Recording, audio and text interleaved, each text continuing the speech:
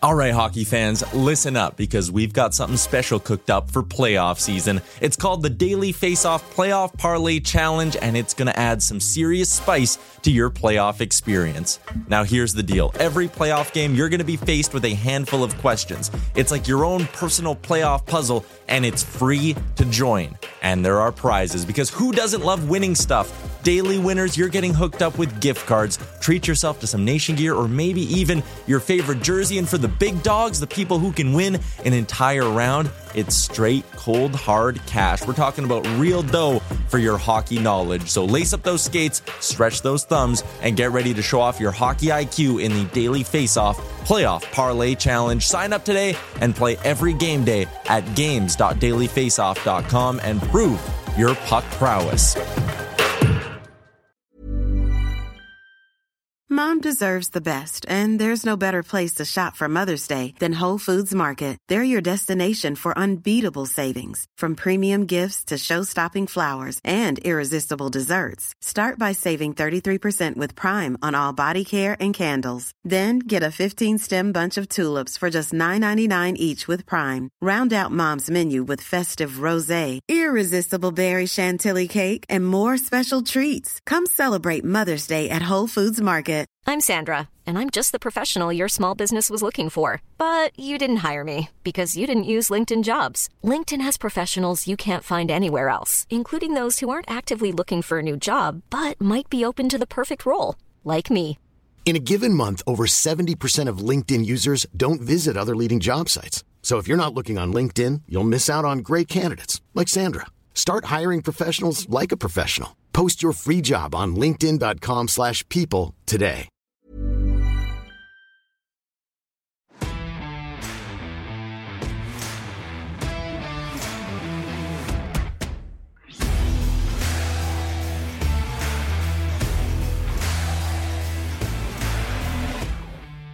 This is the Wally and Methot Show Live. Now, here are your hosts, Brent Wallace and Mark Methot. Hello, everybody. Welcome to the Wally and Methot Show, brought to you by SportsInteraction.com, Canada's online leading casino and sportsbook. Sign up today and enjoy the most competitive odds on all sporting events across the world. SportsInteraction.com/Wally Methot is Mestradamus approved. Hi, Mark Methot. Nice to see you. Hi. Now, we're going to try something today. I have no idea how this is going to work.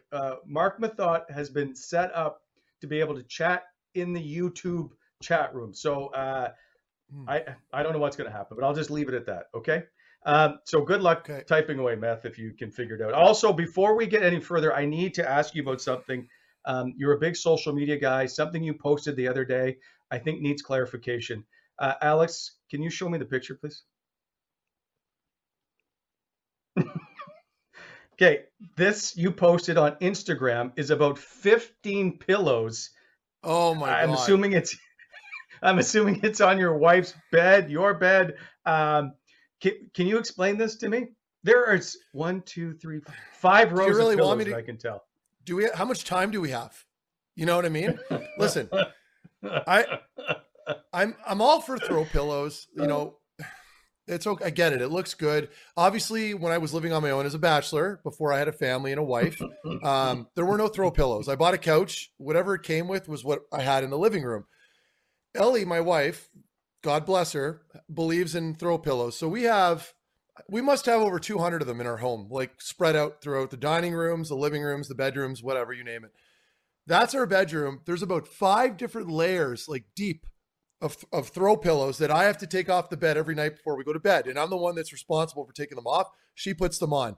And I have to meticulously put them in the proper area in the corner of the bedroom, because God forbid if they touch the floor, because we have dogs, of course, that sleep on the floor. So I'm in a bit of a hole here, and I don't know how to get out of it, because they just seem to keep multiplying. Every week there's new pillows that show up from HomeSense. So I'm willing to accept any advice out there if people are willing to kind of hit me up in the chat or whatever you were doing and give me some advice. How many pillows do you think you own in your house? Well, probably, I think in my initial count, I had assumed it was about 20, 25. It was completely off because my wife corrected me when I was making fun of her for this the other night when we had friends over. And I believe the count's over 200 pillows, Wally. And we're talking like nice pillows, fur pillows, faux fur, whatever it is. I need a beer. Well, there's no other beer to have than a whitewater beer. And let me bring this point to you right now, since you brought it up.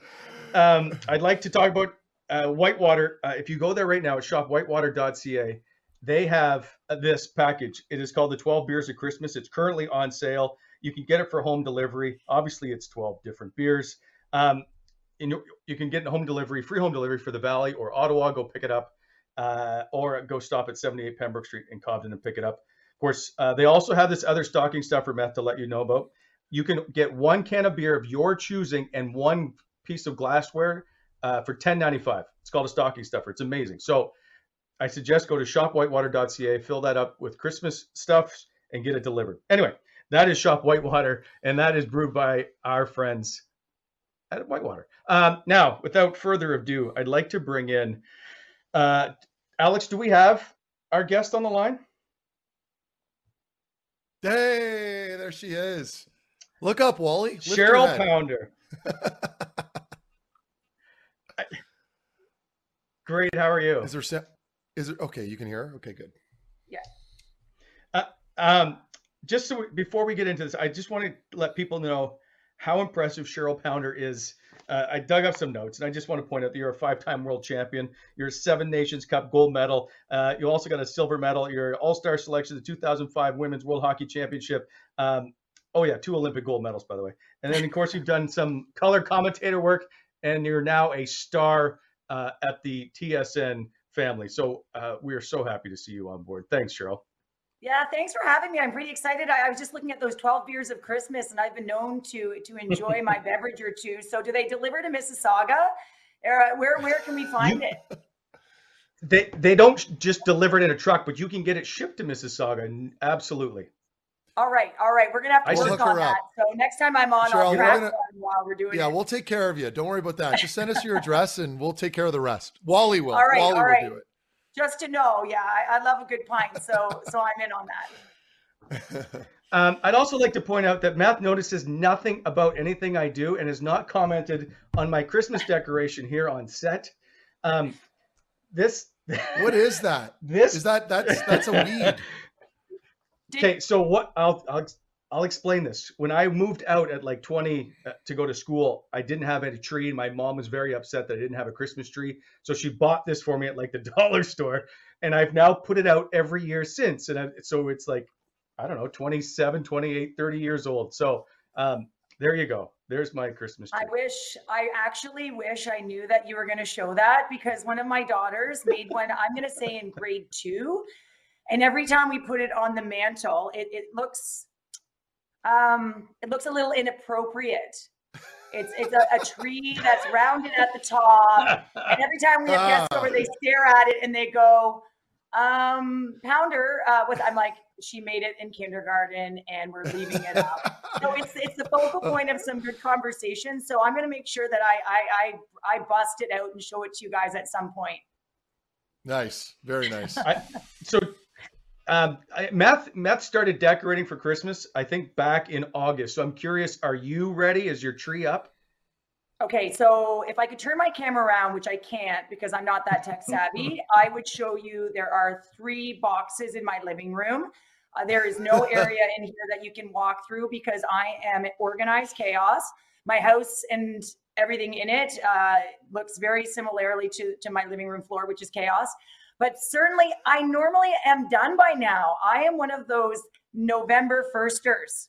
I know it's this big controversy here in my family. That I love it when I walk in the mall after Halloween and I see it all. I don't really walk in the mall though, guys. I don't really shop. So anyway, I love Christmas. It's my favorite time of the year, but I've just been so busy that I haven't had the opportunity to get it up yet. But that's my plan tomorrow night. Get up my tree. My homemade Christmas tree, by the way. Oh, by the way, is it fresh? Nice. Is it real or is it a fake tree? Oh, no, it is fake all the way. Yeah, I've never actually had a real Christmas tree. I've just heard what a pain in the ass those pine needles can be and Yes, how cleaning it up, they are. right? So I've never had a real one. I just put on a scented pine that makes it feel real. We have a real tree and it's a mess, but we felt that the kids should at least have one growing up. So the last few years we've had a real tree in the house and I hate it every year because it's just a mess. And then you wonder, is it going to fall over this year or not? All right, because this always excites Meth when we do these kinds of conversations.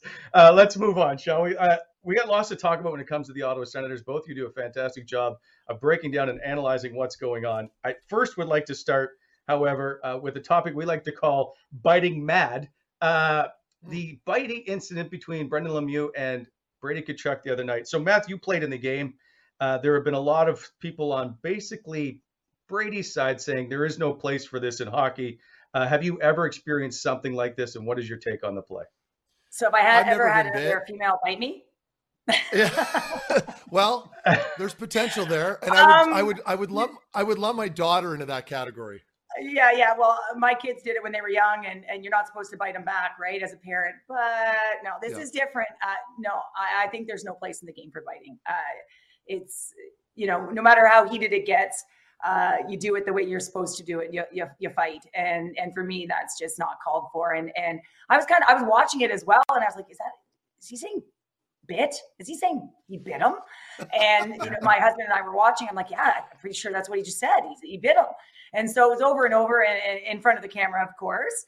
And that obviously caught wind. And but no place in the game, in my opinion, for biting. Yeah, no, I agree, Cheryl. And I think from my experience, I mean, I've never been bit in a game. I've never been in that position. I mean, I've had issues with my fingers, as everyone knows, but it was just from sticks and whatnot. But I can't imagine what would prompt somebody to be willing to do that. Like, I can understand, and this is where I start questioning what was happening in that little dog pile on the ice, right? Like, was Brady's hand around his face? Was he trying to smother him? Like, so, and I'm on Team Brady. Full disclosure, I grew up watching Lemieux's dad play. I was never a fan of his. I hated Claude Lemieux. I respect what he was able to bring to the table. It was entertaining, but just to go back to my original point, I don't understand what the hand was doing there. Was Brady just trying to push his face into the ice? At that point, when someone's jamming your head into like a hard surface, you might make an argument that anything is fair game. I don't know, but again, in the moment, that's one thing. But at the same time, I would never advocate for biting. If kids are watching, do not bite. Yeah. Cheryl and I are on the same page. There's no room for it in the game. Yeah. And you do. Yeah. Anytime that you're in that position where, you got someone's hand in your face and you're heated and you're emotional, maybe that is what prompted it. But certainly, again, you have to have the ability to have the restraint not to bite. I mean, biting is just off the table. It's like hitting a guy below the belt, right? Like there's certain things that you just don't do. And even if you're compromised, maybe he shouldn't have had his hand in his face, but it's part of the game, and you have to maintain that level of rational fighting, if you will. I don't know what the word is for it, but no place in the game, in my opinion, even though there's always extenuating circumstances, but you got to find a way to just hold off with using your teeth. So one thing you both have seen a lot of lately is Brady Tkachuk speak. He speaks very well. He's usually pretty good at towing the line, doesn't say a lot. So I want to read this comment to you and tell me what you think of just how, I'm going to say how pissed off he is. Quote, "This is the one time I'm going to answer this. It was the most gutless thing somebody could ever do. This guy, you can ask any one of his teammates. Nobody ever wants to play with him.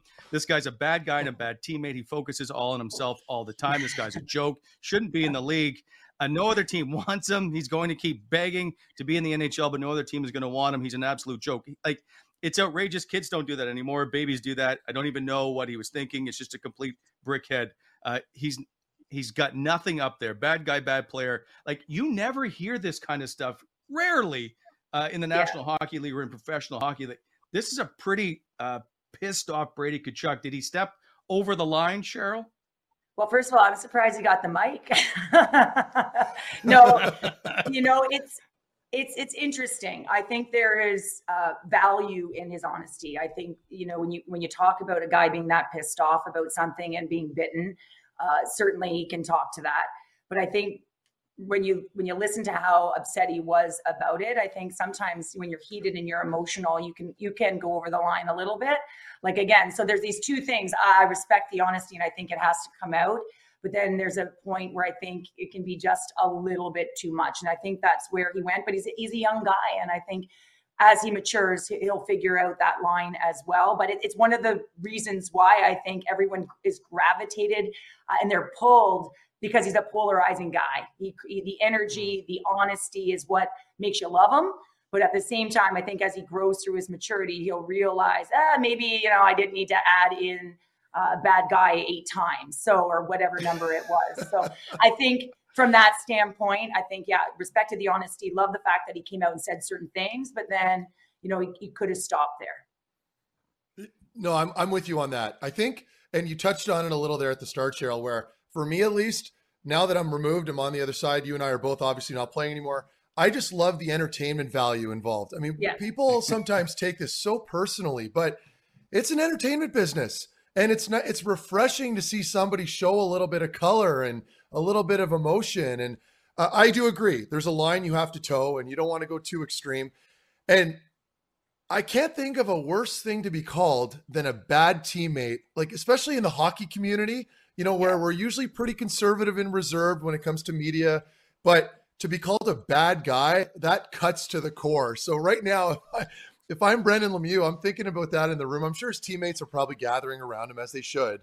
But at the back of your mind, I feel like that's just creeping there. Like he's probably wondering, am I in fact a bad guy? Can I be a better teammate? And it plays games with you. I remember that brings me back to a story when I played.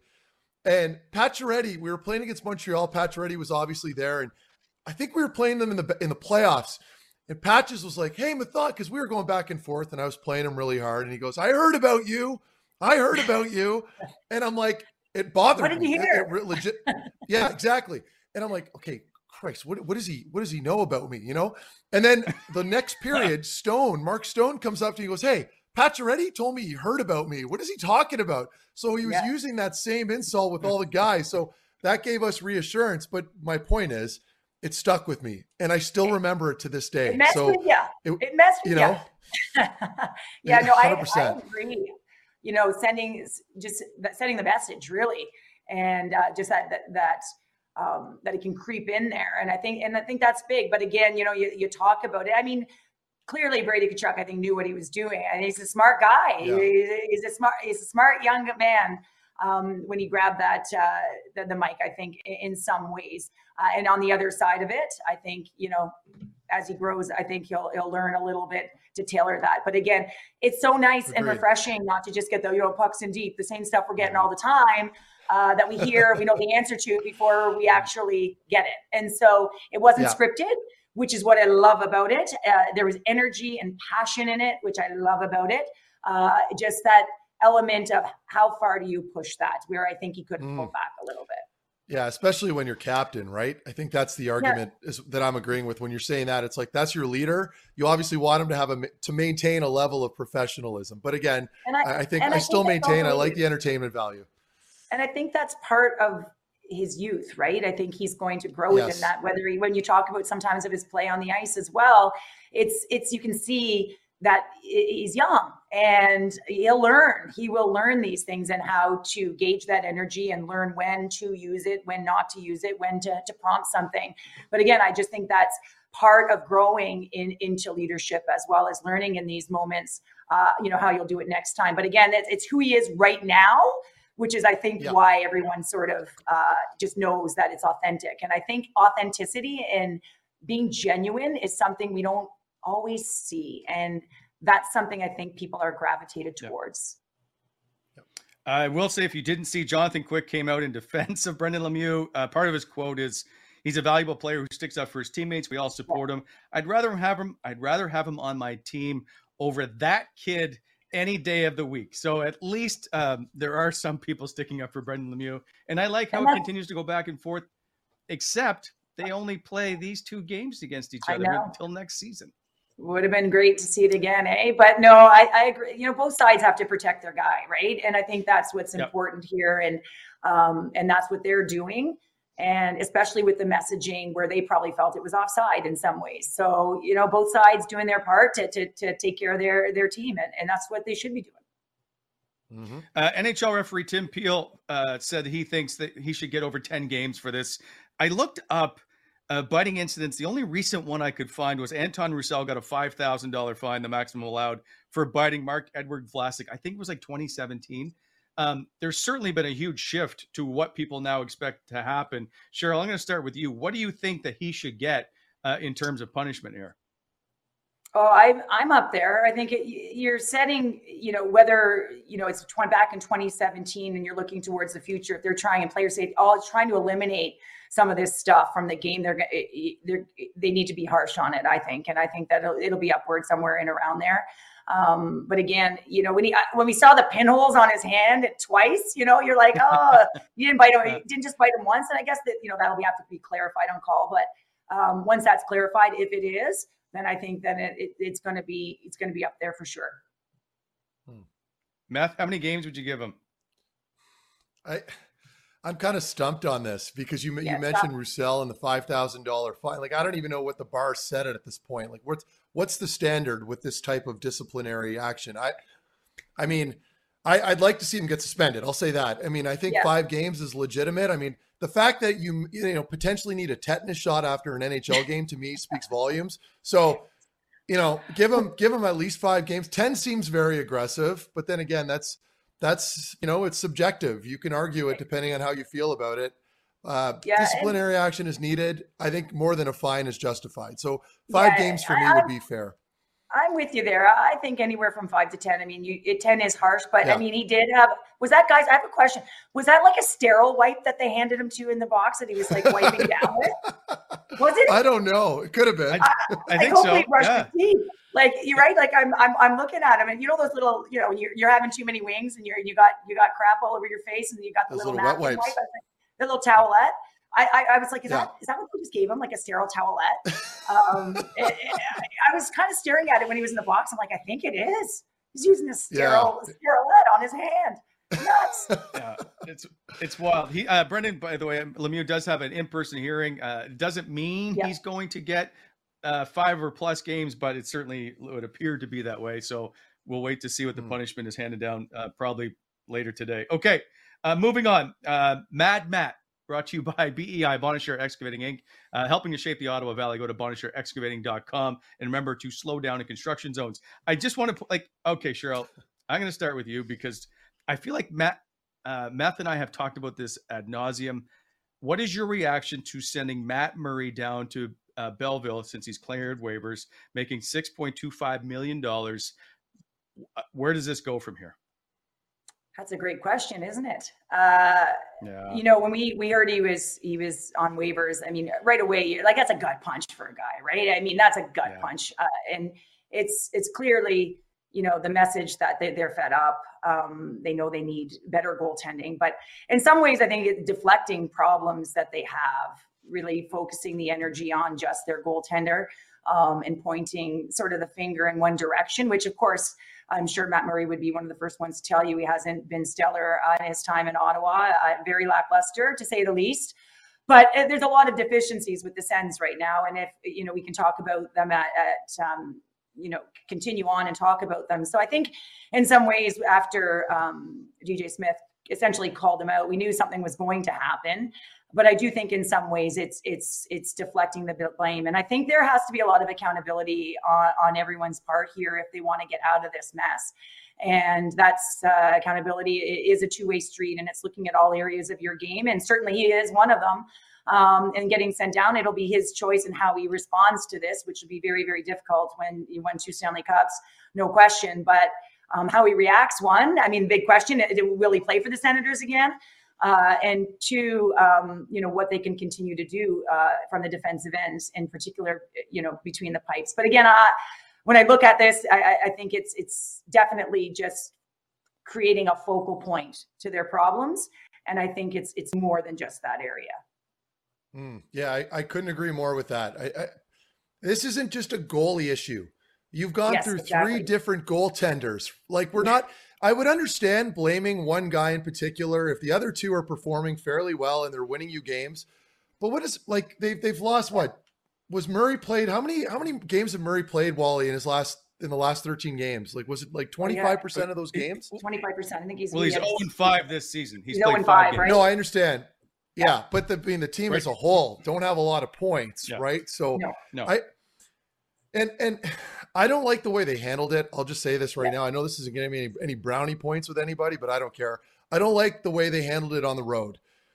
I know it's a business, but you're talking about a $6 million player, supposedly your number one goaltender, who gets told he's going to get sent down, middle of a road trip, creates a logistical nightmare. It destroys his confidence. It's not good for anybody. It creates all these talking points. Look what we're doing right now. So it draws more negative attention to the group and the team. I thought it was very reactionary. And, I'm not there. I'm not in the room, and I don't know how the group feels about the goaltending in particular. I don't know how the players are feeling about it. But, to me, like, he comes back from COVID. He has one skate with the group. Yeah. Then he has a pregame skate with the group. And then what? And then he has a bad game. Sure. Give him that. In San Jose, he didn't play very well. But you didn't really give him a chance, right? And I know he's had some chances throughout the season, but we know how players have responded to COVID. Like, you look at like Wheeler and Scheifele, they have not been the same since COVID. Their stats are terrible.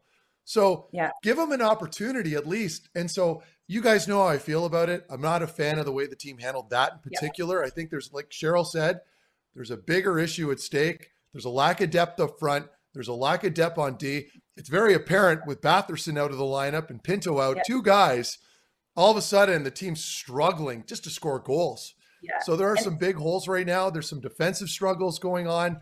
Where do you even begin?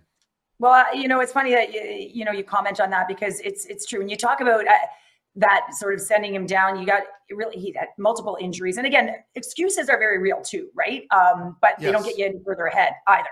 So on behalf of the organization, or looking at the organization, it's true they've had COVID issues, no question. It is true that they have had injuries. It is true. And all of these are valuable, and excuses are real. They're real. Yep. But they don't get you any further ahead while you sit there and talk about them. You have to do something about it. And that's where I think the Senators have sort of lagged behind, is they haven't, with Pinto out, getting a centerman to insulate. What about their defensemen? They talked about getting a top 4 defenseman. They really haven't did that. I mean, Lassie Thompson has done a really good job in his 6 games in the NHL, but the fact of the matter is he's partnered in your top unit with Shabbat. Now that's it. That's an issue. Exactly. And so when, he's done a great job, but that's an issue. And so, when I reflect back on Matt Murray, I actually think about a situation we were under back in Salt Lake City when we won the Olympic gold. We lost 8 straight games, for those of you who don't know, to the Americans. We won 1, okay? We won 1. But in the process, our team had been named.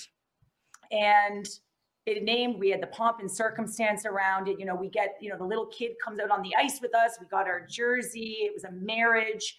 And we lost our 8th and final game, and our coach cut a veteran. Out of the blue. Family had tickets for the game, because they recognized that they'd made a mistake. What we realized in that moment too was that player had been a scapegoat for all of us at that time who weren't performing. And so we had to rally around the fact that it could have been any one of us who were playing like crap. And, she happened to be the scapegoat in that. And there were players around her, young youth, that stepped in and did a good job in their way, because it was their opportunity. And there will be opportunity for some guys in Belleville, clearly, that they're getting to take advantage of that, which I think Lassie has done. But for me, again, you sort of deflect and you don't look at the holes that you have. And while you're making the excuses, everyone else is pushing forward. And so, yes, it's real, but something has to be done. And I think that's the biggest lesson in this, I would say, is that you can't stand still, because everyone can have an excuse that's very, very real. Yeah. And it is certainly an interesting decision. Yeah. Go ahead. And a quick story on this: in Vancouver 2010, the women were training to go to the Olympics, and they were competing against one another for the same spots on the same team. And they were put in groups of 3, and they were to go and bike into, the mountains in these groups of 3. And one group had a broken bike. And I remember one of my teammates telling me about this, and they had a broken bike. So they were bitching and they were complaining about their broken bike and everything. And so one group comes in and passes them, and then the next one comes in and passes them, and then the next one, while they're sitting there complaining about what they don't have. And then all of a sudden they realize, shit, well, maybe, sorry guys, we should put the broken bike in the middle. That's okay. And you know what? And you've got the freshest legs, so you get on it. And you know what? They didn't finish last. But the point of the matter was, while they were sitting around, they had a broken bike, they were right. While they were sitting around complaining about it, they didn't get anywhere. So I think from an organizational standpoint, you got to move. And I totally agree. And they seem to be, right now, they seem just to be spinning their tires. Yeah. I love that. Like what Cheryl just said is great, because no one outside of the organization is coming to help you. You have to fix this internally, and you have to be proactive, and excuses only get you so far. So accountability is a big thing. Like, I'd love to hear from people. I'd like to hear from the GM. I'd like to hear from everybody. Like, I know that DJ's had responsibility to do all the pressers, and you're putting a lot of weight on like Brady, who's a young captain, and he's probably wondering, okay, what am I supposed to say now? Because nothing's changing. So they need a jolt right now. And I'm not in the office, but I totally agree that excuses, everybody's got them, and they don't get you anywhere, and it's not going to make your team better right now. You got to make a move. They're real. And it's hard. It is so hard because they are real, and it is unfair and all of those things, but it doesn't get you any further ahead. So you have to find how to work within that. And a nice example back in 2002, when we were losing all those games, I remember it was the veterans, and this is part of it. They're a very young group, right? They're a very young group that don't have all of the experience of having gone through a lot of this. And I remember the veterans pulled us rookies in and started talking to us about what to expect at the Olympics, and shared their knowledge about things they'd been through. And we really had to buy in within the room, because the world had signed, sealed, and delivered us a silver medal going into Salt Lake. And we had to find a way to hold our confidence, which is so, let's face it, that is so difficult to do. But we had to find a way within to share that and try and create culture within our room, because we knew no one else was going to give it to us. So I felt like the veterans really had a good hand in that, and, started to help us get to the next point. And it wasn't looking too far ahead. It was sort of staying in the moment. And that's what we did, and ended up winning. But again, very, very difficult situation. It isn't easy. It's not fair, but it is what it is. And so I think there needs to be movement. Yeah. Yeah. And I wanted to add one more thing, Wally. Just one more point. We need a beer. Don't we need a beer to talk about this stuff? People are going to be like, well, Matt Murray needs to be better, and this and that. And the goaltending's been very inconsistent. Like, okay, I understand that. But look at their numbers. Like November alone, they've only scored first in 2 games of those 12 games. That's just one obscure stat. I understand that. But like, they're never even playing with the lead. So you can keep pointing the finger at your goaltending, but they're dead last or bottom of the barrel in almost every metric right now. It's not just their D zone. It's also offensively. It's on draws. It's on their goals against, their goals for. Like, they're not giving themselves any opportunities. Yeah, in the circle, it's been tough, right? When you're leaning through the middle, as you know, it's hard to have success. You need to start with the puck. They're not winning draws, which is critical. And also missed opportunities. We're seeing a lot of shots, we're posts, Formanton, right? That you get a lot of chances. You can't have 2 goals on a season when you're busting through on breakaways. And so all of these play into confidence, because if they get the lead, what happens, and is there a more jump to their step? And so, as you know, as a former player, that it's just that layer of confidence when things go right, and it needs to start with putting in. You're not going to win a game, right, if you're losing 4-0 and 4-2. So you got to find ways to put it in, and I think being creative that way, and then of course giving up point blank chances in your own zone, grade A scoring chances with lost coverage. So we can talk about the goaltending all you want, but unless really, you really connect and tie in those other pieces, things are not going to get a whole lot better. So I think they got to look, be proactive with that, which is difficult. But again, they got to start capitalizing on some opportunities and finding ways to put the puck in. You brought up November, Meth. I just want to point out they're 1-10-1 in the month of November as we get to now move to December.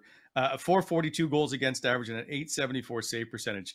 Now, here's the thing that I'd like to, like, in the last 5 years with Dorian at the helm, they have been atrocious getting out of the gate. And the last 2 years, including this year, they're 4-14-1. They are the same record. Now they sit last in the league. Where is the improvement coming from? Do we just, Cheryl mentioned excuses earlier that you can't always use an excuse. You got to make something happen. So yes, they get knocked out by COVID, and yes, they've dealt with some injuries, but other teams have had to battle through stuff as well. It just doesn't seem that this team is taking another step this year like we would hope to see them take.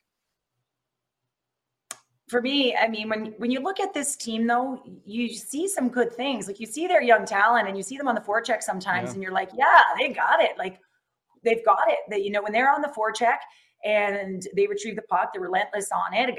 They got a guy above the passing option when they lose it. There's urgency there.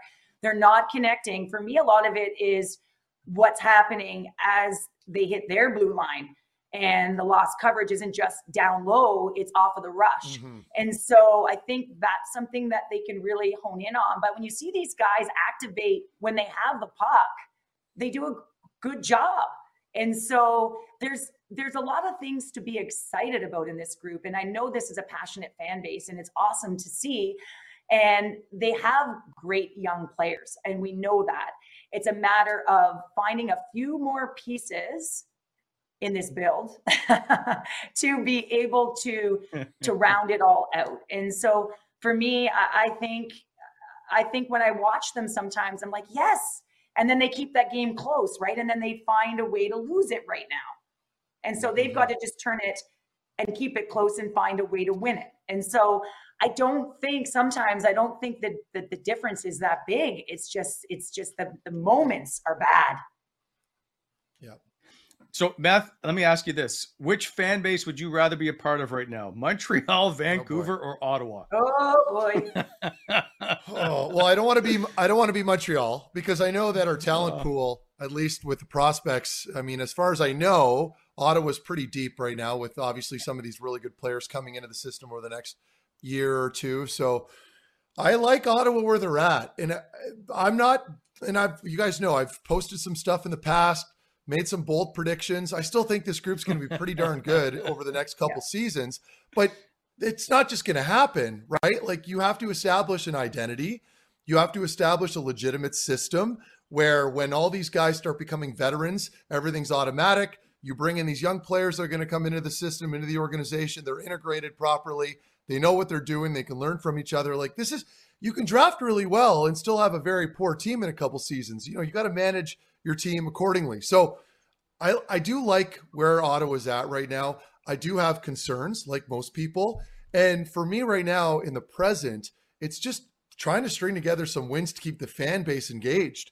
This is a business, and people want to see you win games, and they don't want to go drive all the way out to Canada to see your team get shelled every other night or take a bad loss. So I'm not going to get into the technical stuff, because Cheryl, I'm right there with her with regards to what she said in her assessment about the egregious mistakes that are happening in the D zone. You know, like, the team's competitive for 2 periods, let's say, and all of a sudden there's just a huge breakdown either in communication or whatever it is. And all of a sudden you're just throwing all your papers in there and go, oh my God, I'm getting let down again. So if they could clean that up, I don't know what you do, but they have to fix that. Yeah. And I think that's an area that can be fixed. I think it's awareness. And I think sometimes, and you can talk to this, but you can over try too. You know, you just want it so bad that you become so puck focused when it starts crossing your line. And it's not just to me, below the goal line mishaps. And I said this off the rush, where they're in good numbers, they have good coverage, and they just follow the puck and they leave a guy open. And a lot of that comes back to, because you do want to win. You want it so bad that you stop being aware because you just want to get the puck. And, we saw that the other day in the goal, it's up in the air, 4 guys are looking at it. Next thing you know, it's lost coverage. And it's not a matter of the will. I don't think anyone would question the will or the want within the group. I think it's just settling it down. And what a win would do is settle it down. So it's sometimes just getting that moment under their belt. And you look at the run at the end of the season, right? 9 of 12. We got some W's to end the season, which created such an energy. And that isn't out of question. Could they, if they corral and rally, is this possible to create that energy around this group again? And you lock in the pieces, the young pieces in the next few years that you need to. You've got a great group here. It's just a matter of finding the other elements to build around it and cleaning up those details, because they are there, right? They're holding close, and you're saying, oh, they have a chance to win this one, and then all of a sudden you see it unravel, and it's hard to get it back. And I think that's been it's almost a confidence thing, right? Like you mentioned it, like they're all probably just, it's not lack of effort. You're just, as a player, when things are going well, everything's compounded and you start gripping your stick, you're like hyper focused, maybe a little too much on the puck. You lose your assignments. And with a young group like that, that's fragile, it's a dangerous combination, right? So this is, and I think we keep getting back to that original point. This has to get solved internally. They have to have these meetings now. They're painful. They're agonizing. You're almost stressed out just going to the rink in the morning. You're trying to avoid the coaches. Yeah, exactly. And so they're this comes down to the leadership group and the coaching staff. They have to get together. They have to come up with a good defensive plan that's simple. Just simplify things. Have a simple go-to play on the draws in the D zone. Get the puck out. Try to outwork your opponents. But again, much easier said than done, and I totally understand that. Confidence is such a big thing. I know as a defender, confidence was something that killed me. My first world championship, I never played a shift in the final game. I don't want to talk about it. I'm still not over it. But anyway, I never played a shift in the final game. And I mean, not even a shift. And I was so young. And I started to be someone I wasn't, because I was over trying. So I wasn't doing the things that I did well. So my defensive presence on the ice, staying between the dots, making sure my first pass was good, and having a good gap. So just simple things that I always focused on that were keys to my game. All of a sudden, I just held on to the puck too long. My option closed. And then, I put it in the shins, or I was overthinking. So it just took a little too long. And so as I wasn't playing, it was getting worse, because now my brain is on fire, right? The old mental game between your ears, the human side of performance, I call it. And that was such a difficult piece to overcome. And it took me a long time, or what I would consider what seemed like an eternity, to get my game back. And the irony of that was I was a young defenseman, the youngest defender to ever make it. And then they cut me the following year, because this is sort of the process, right?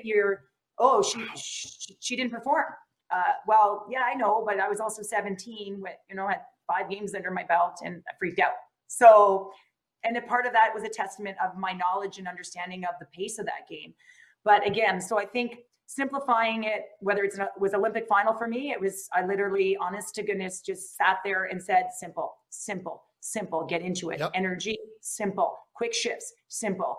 And my first play was always a dump in, because I was like, all right, I'm just going to get over and get it in, get my legs under me. And right. But I was also high hard off the glass. So I made a living out of it. Well, I didn't make a living. None of us women made a living, but high hard off the glass. Well, Matt made a living out of it.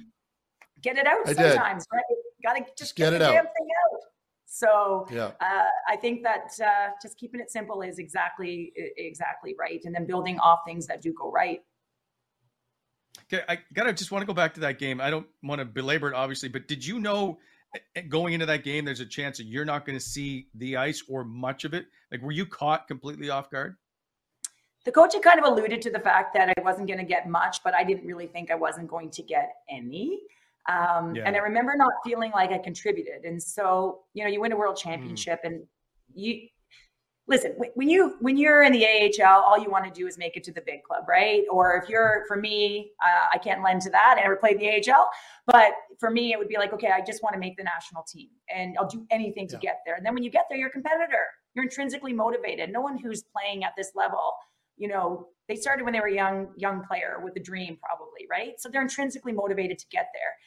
And now I'm there and I want to be a part of it. And so, which is exactly what you should want.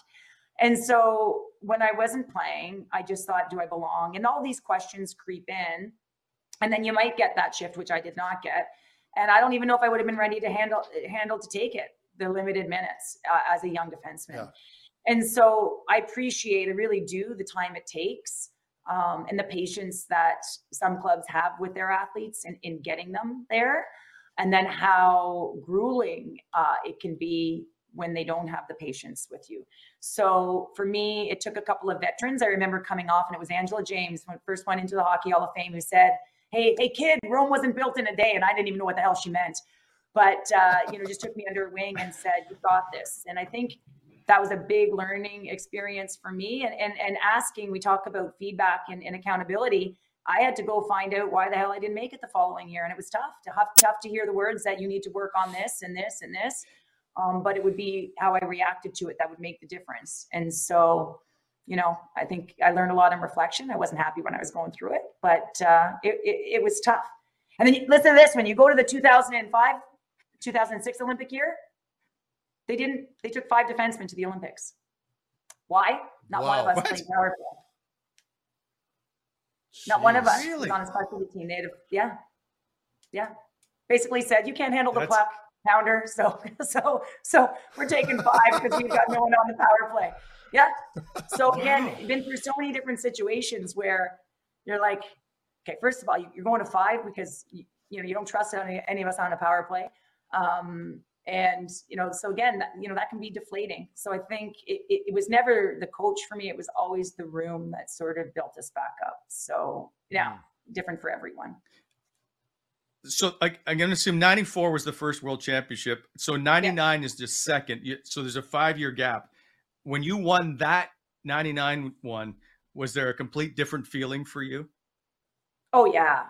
Yeah. And you'd love to say, listen, I got a gold medal at the world championship. I was thrilled. I was thrilled, but I felt like I contributed more in 99. And so I went in 1994, made it, got cut 95. I was still in the program, got cut 97, 98, didn't make the first Olympic team, even though I had tried. Crazy. And I remember being devastated, sort of sitting in my room thinking, okay, it's over. And you've got that demotion. This was my demotion. I've been there. I've won a world championship, and now I'm no longer even in the mix. And when I clawed my way back on, it was through, hard work, but again, working with people who could help me in the areas that I needed help in. And that takes a lot of authentic looking at yourself in the mirror and saying, okay, well, you suck at this, you need to work on this or whatever. And so when I was told I was going in 99, I can honestly say I was emotional. I was scared. I think I played afraid a little bit. So I became more defensive in nature because I didn't want to be a risk taker. And that would then pigeonhole me into what the rest of my career would be, in my opinion, because I didn't want to make a mistake. And I think sometimes when you play scared, you don't play free, and there is a fine balance. But when that happened, it sort of stymied my growth and creativity on the offensive side of the puck. But in 99, certainly I felt like I had made it, and then I would stay on the team until 2007 and go through the 2 Olympics that we would win. So where my role would change and I, eventually be a strong defender on the team that would be called upon in the big minutes. Yeah. And and I remember vividly in Salt Lake City in 2002 when we hadn't won a game and I step on the ice, and there was so much energy in that damn building. And I remember the final seconds of the game, and I was just through the moon because I had been on the ice a lot because I was a penalty killer. And when it was all over and we skated over to the boards, I looked at my parents and said, thank you. And I did not remember a shift I played in. It was incredible to have the gold medal put around your neck. I looked up at my brother in the stands, nowhere to lie, guys. He's wearing a Captain Canada cape, painted body. He's running down 10 rows of people, screaming at the top of his lungs while crying, that's my sister, let me at her. Like, I didn't even know he loved me. It was one of my favorite moments of the Olympics, right? Playing road hockey with brothers that just hit you in the head all the time. Yeah. And I've never watched that game again. And it was interesting. I asked Kim St. Pierre the same question when she was going into the hall. And I said, Kim, have you ever watched the game again? She goes, no, Pounds. I said, why not? She goes, oh, it's perfect. And I said, you're damn right, it's perfect. I ain't watching it again either. So yeah, just a perfect memory. Yeah. Awesome. That's so good. By the way, Kim St. Pierre just went in the Hall of Fame. I guess, what's that like to watch teammates that you've gone to battle with over and over again being recognized, and finally more women being put into the Hockey Hall of Fame, which is what it should be? Well, I think it's fantastic. I think you look back to where to where the game has come from, and the women that are in, they're the right choices. They are the right choices to be in the Hockey Hall of Fame.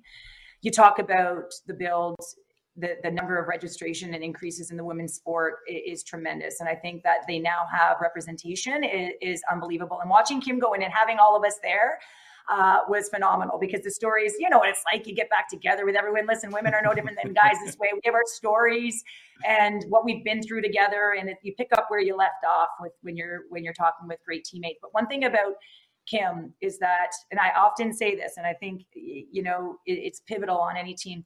She never gave up that weak one, you know, the deflating goal. And because of that, we always knew that we had a shot, even when the Americans were better.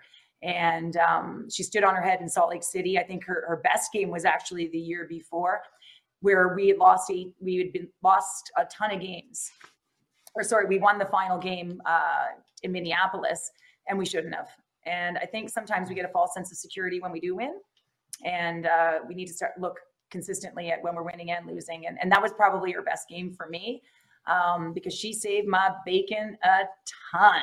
So yeah, she was pretty awesome, and just a wonderful role model for her children and boys and girls alike in sport. So just thrilled to see her go in. I could spend all day talking to you about your amazing hockey career. And I do have one more question before we go, which is a little bit off the board. We saw Brad Marchand the other day. I guess Artemi Panarin chucks his glove at Brad Marchand on the bench. Something I've never seen before. I guess I've seen the helmets get thrown on the ice, but never between benches. So have either one of you experienced something like this? And how much does someone have to get under your skin for you to lose it, to throw something at him on the bench? Meth, I'll start with you. Yeah, I'm thinking about that. I've had things thrown at me. Like when I played junior, we played in all the old barns, like in Windsor, where like the fans are right above you. And I've had batteries thrown at me, drinks, you name it, because there was no security and it was just a different game back then. But as far as like players go, not really. I mean, maybe the odd time a guy might kind of, like you're in a scrum and you drop your stick, the guy might kind of shoot your stick away to make it kind of a pain in the ass to go and pick it up afterwards. But I mean, that's gamesmanship. Like I have no problem with that stuff. It looks a little immature and ridiculous, but it's more storylines. It probably ended up on ESPN somewhere. Like, so, you know, you can make an argument that it's not how you want your sport to be viewed, but these are all little storylines that are happening in the big picture. And I'm all for it. I love it. I find it entertaining. It's more talking points for us media types now. So I'm all about it. I was working in Sens game when that happened. I kind of laughed actually. And when I look back to my experiences, the only one that threw me for a loop, guys, no word of a lie, we're getting ready. I forget what Olympics was, and we were playing some guys teams.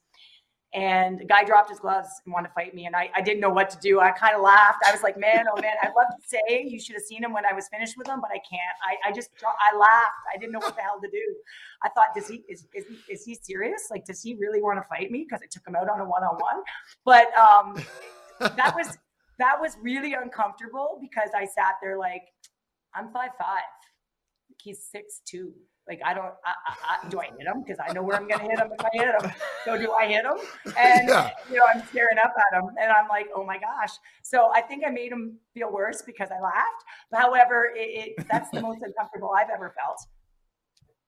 That's wild. By the way, Panarin got a $5,000 fine for doing it. But the thought that somebody has said something for you to get that wound up in a hockey, because stuff gets said all the time, but it's just such an art form to get wound up enough that you lose your mind to throw a glove. Marchand, he's good at winding guys up though. Like we played against him in the playoffs, and I've heard him. He's got a mouth on him. He's good at chirping other players. And when you've got this little fella skating around the way he does with his chin up as high as it is, that confident, it can get on your nerves a little bit. But kudos to him. If you're able to get under a really good player's skin, again, gamesmanship. It's part of the game. It's what you do. Yep. There's chirping in the women's game too, just so you know. There's lots of it. I'm sure. Who's the best chirper? I'm going to refrain from getting involved in this one, so I'm just going to keep my mouth shut. But I did. All right, just tell me who's the best chirper you ever played with? No, Sealed. Not really. It's Cassie Campbell. It's got to be Cassie No, Campbell. It's not Cass. She talks crap. I couldn't picture Cassie running her mouth. No. I couldn't do it. You know what? Kidding. No, honestly, it's I think it's always just the heat of the battle and just tendencies of players. So then you can pick on them. It's like anything in sport. You know their tendencies. You know what gets them going. Then you do it sometimes. Yeah. Competitive edge within reason, right? Respectable within reason. So, yeah. Oh, I forgot. Oh, guys, I forgot. I told Sam Cicerello I would give you an Ottawa because I've been waiting to come. Mark, we were supposed to be on a panel together, and then of course we got pulled back. So I told Sam I'd give you a big Ottawa there for our Sens producers. Oh, we'll get it going.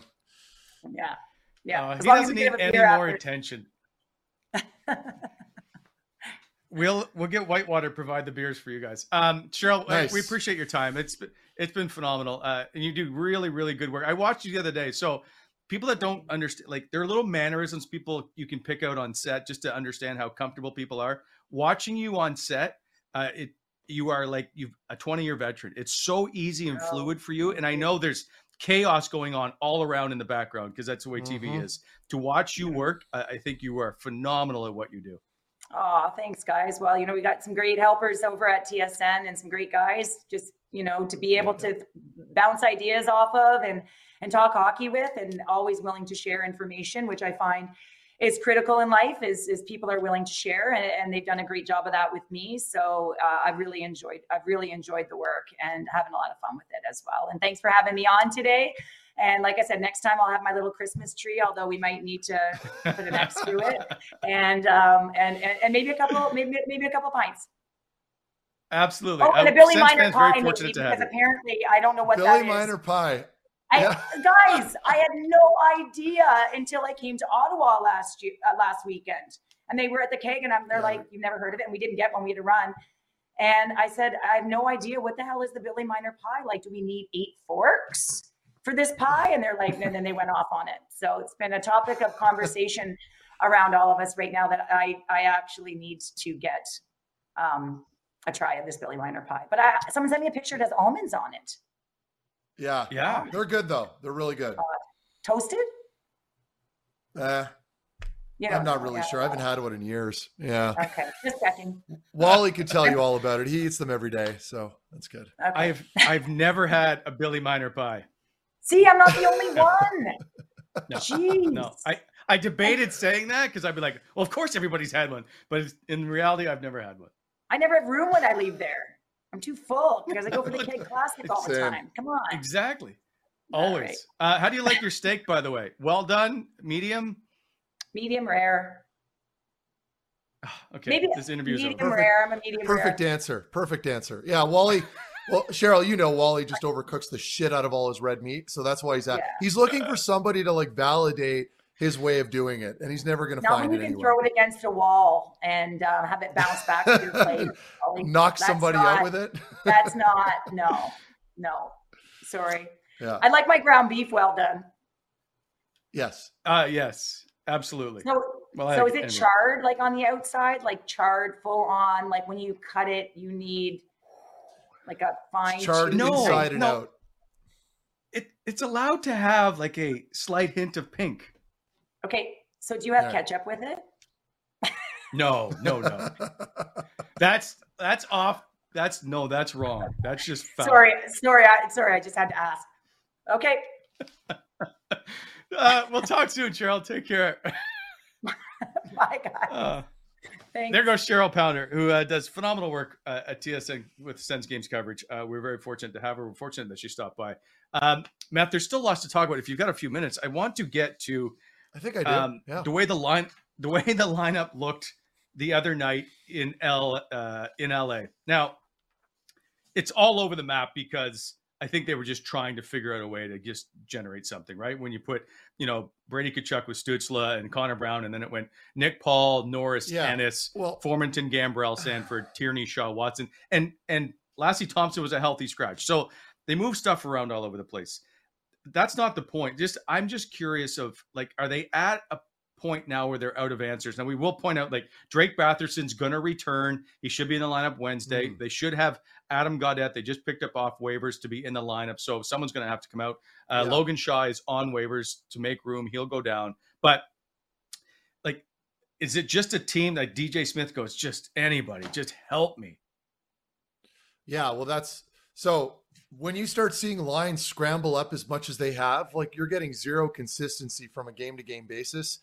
That's just, you're starting to get desperate. And that's not an indictment towards DJ or anybody in particular. That's just, as a whole, the organization, they're just struggling that much. So the biggest thing, I mean, the answer is simple, is your Batherson hasn't been playing. As soon as he comes back in, it should settle the lineup back to the way it should be, where you get a nice little balance throughout those top three lines. I'm at a point now, Wally, where it's like, we can keep dissecting these lineup changes and nothing's really helping. I don't know what the answer is anymore. I think they are what they are.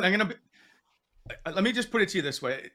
If they had, and this isn't to put it at the feet of goaltending, but if they had goaltending that stood on its head, something like Craig Anderson has done for many years in an Ottawa net when they didn't have a great group in front, I think we would, and if they had a few more wins, then we wouldn't be nearly where we're at this point. Is that fair? Like if they could get some guys to stop pucks, and I know that's asking a lot for guys that necessarily shouldn't be in that position, but if they had Matt Murray, the Stanley Cup winning Matt Murray, this would be a whole different conversation. But would it though? I mean, goaltending can definitely be better, Wally. You're not wrong. But I don't know that that's the all end all answer here. I really don't. I think when I'm looking at their group, no, but it covers up stuff, right? Like it covers. Yeah, you're right. A mess.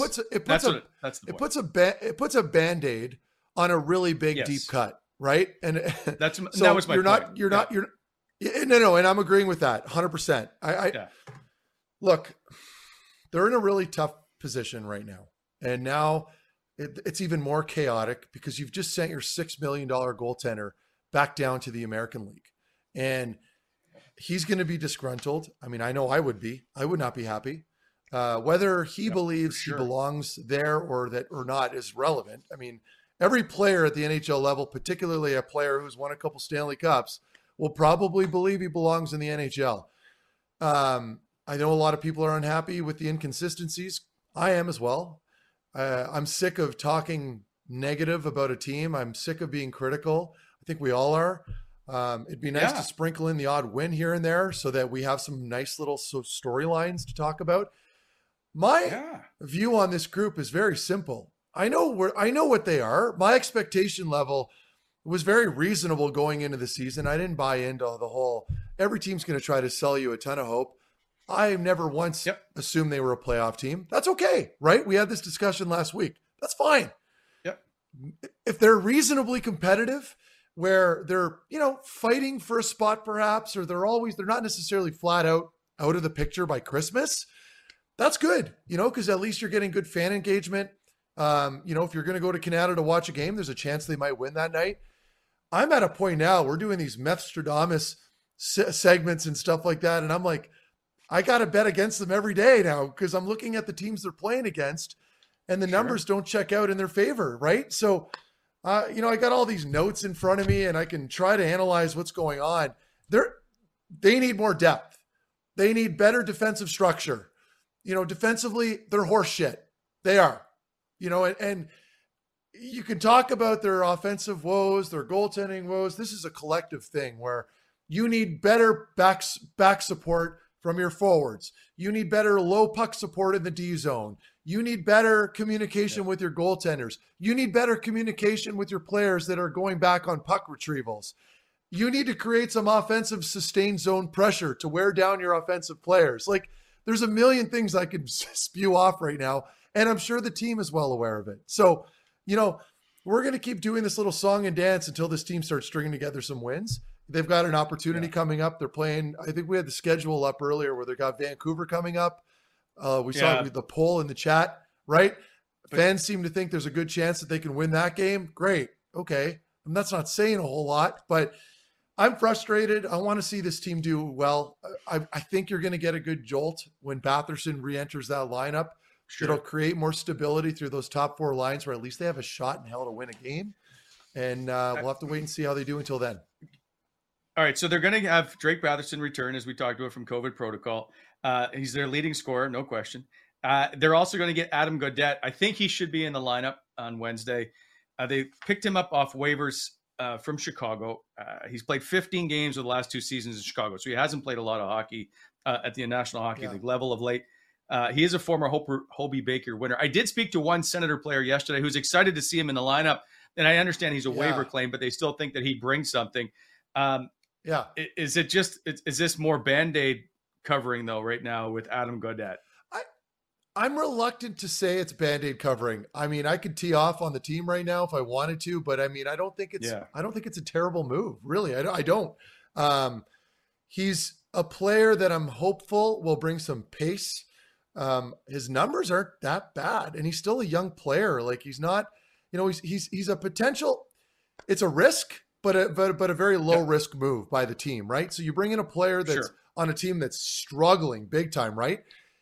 You enter him in there, see what he can do. Maybe he can bring a little pace to the lineup, juice up that third or fourth line, maybe depending on where they slot him.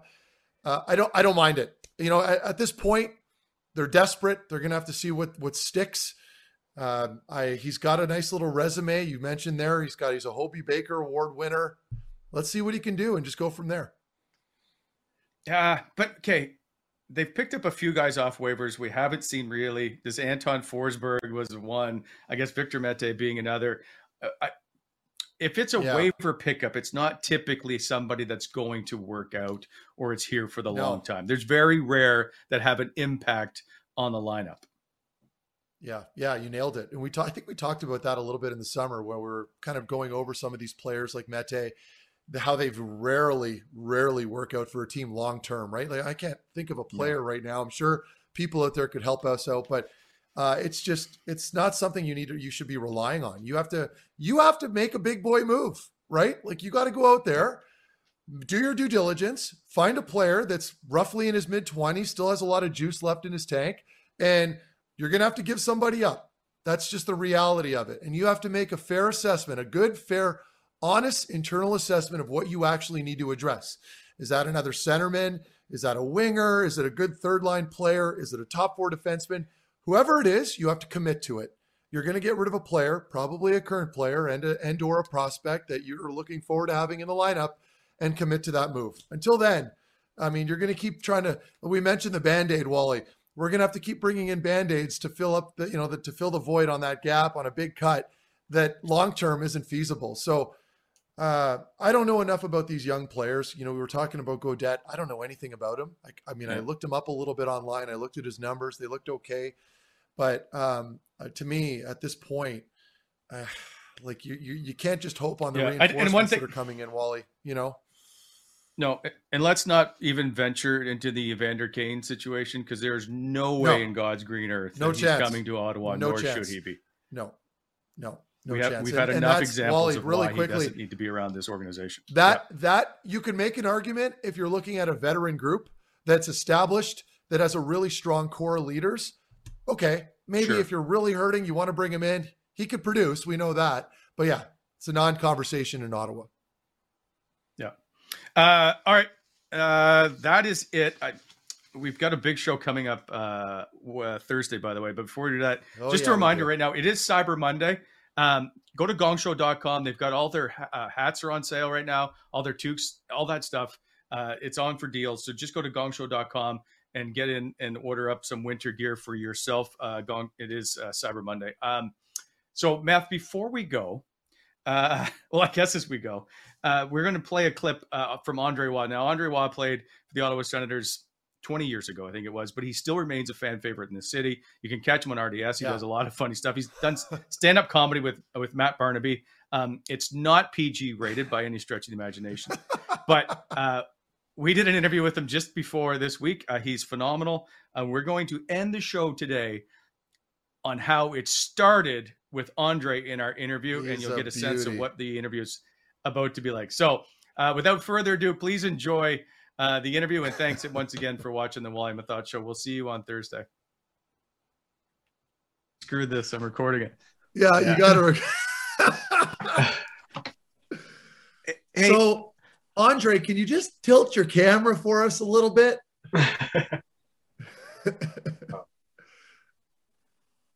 And maybe turn your microphone on too while you're at it. I don't know. Yeah, there he is. It's connected. Okay, we got it. Woo! Hey, fellas.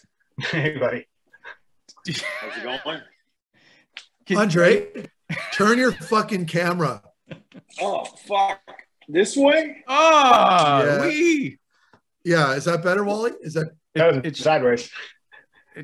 It should. Is it locked? Like, is the Yeah, you might have to unlock. So you're unlock the camera so it like so you fill the screen. That's what I was doing. I was going sideways this way. Hey, right? There we go. Hey, That's how I do it usually. First try. Yeah, I didn't comb my hair. I didn't have any more dippity-doo in my compartment hair. So, yeah. How's it going, guys? Going good. Great. How are you? Brent. Yeah. It's been a while, eh? A little bit. Yeah. Yeah. Now that you're a big TV star, you don't have time. No, you guys didn't reach out. That's like, Spitting Chicklets, all those guys, they don't reach out. They're just big stars now. And, I'm just a nobody, but I'm glad to reach out, I'm glad you guys reached out, So, yeah. You're the first, I think you're the first French Canadian. Is he not the first French Canadian we've had on, Wally? Well, you. No, I think there's someone else. With Jacques Martin. Oh, yeah. Sorry. Jacques Martin. Yeah, you're right. Well, I think Andre needs to work on his conditioning. He's an individual that brings a lot of toughness to our lineup, and it's important that Andre do a little bit of extra to improve as a player and be part of this going down in the playoffs. Thank you, Jacques. That's amazing. I was gonna get to Jacques. Brent, look at this, hey. What? Hey, there you go. Hey, Andre, back in the days, I didn't head, I didn't know you had this. Lambert or McGrattan, but they only did one. And I asked if I could keep it. Well, actually, I stole it, so I left with it. And they traded me. Oh God.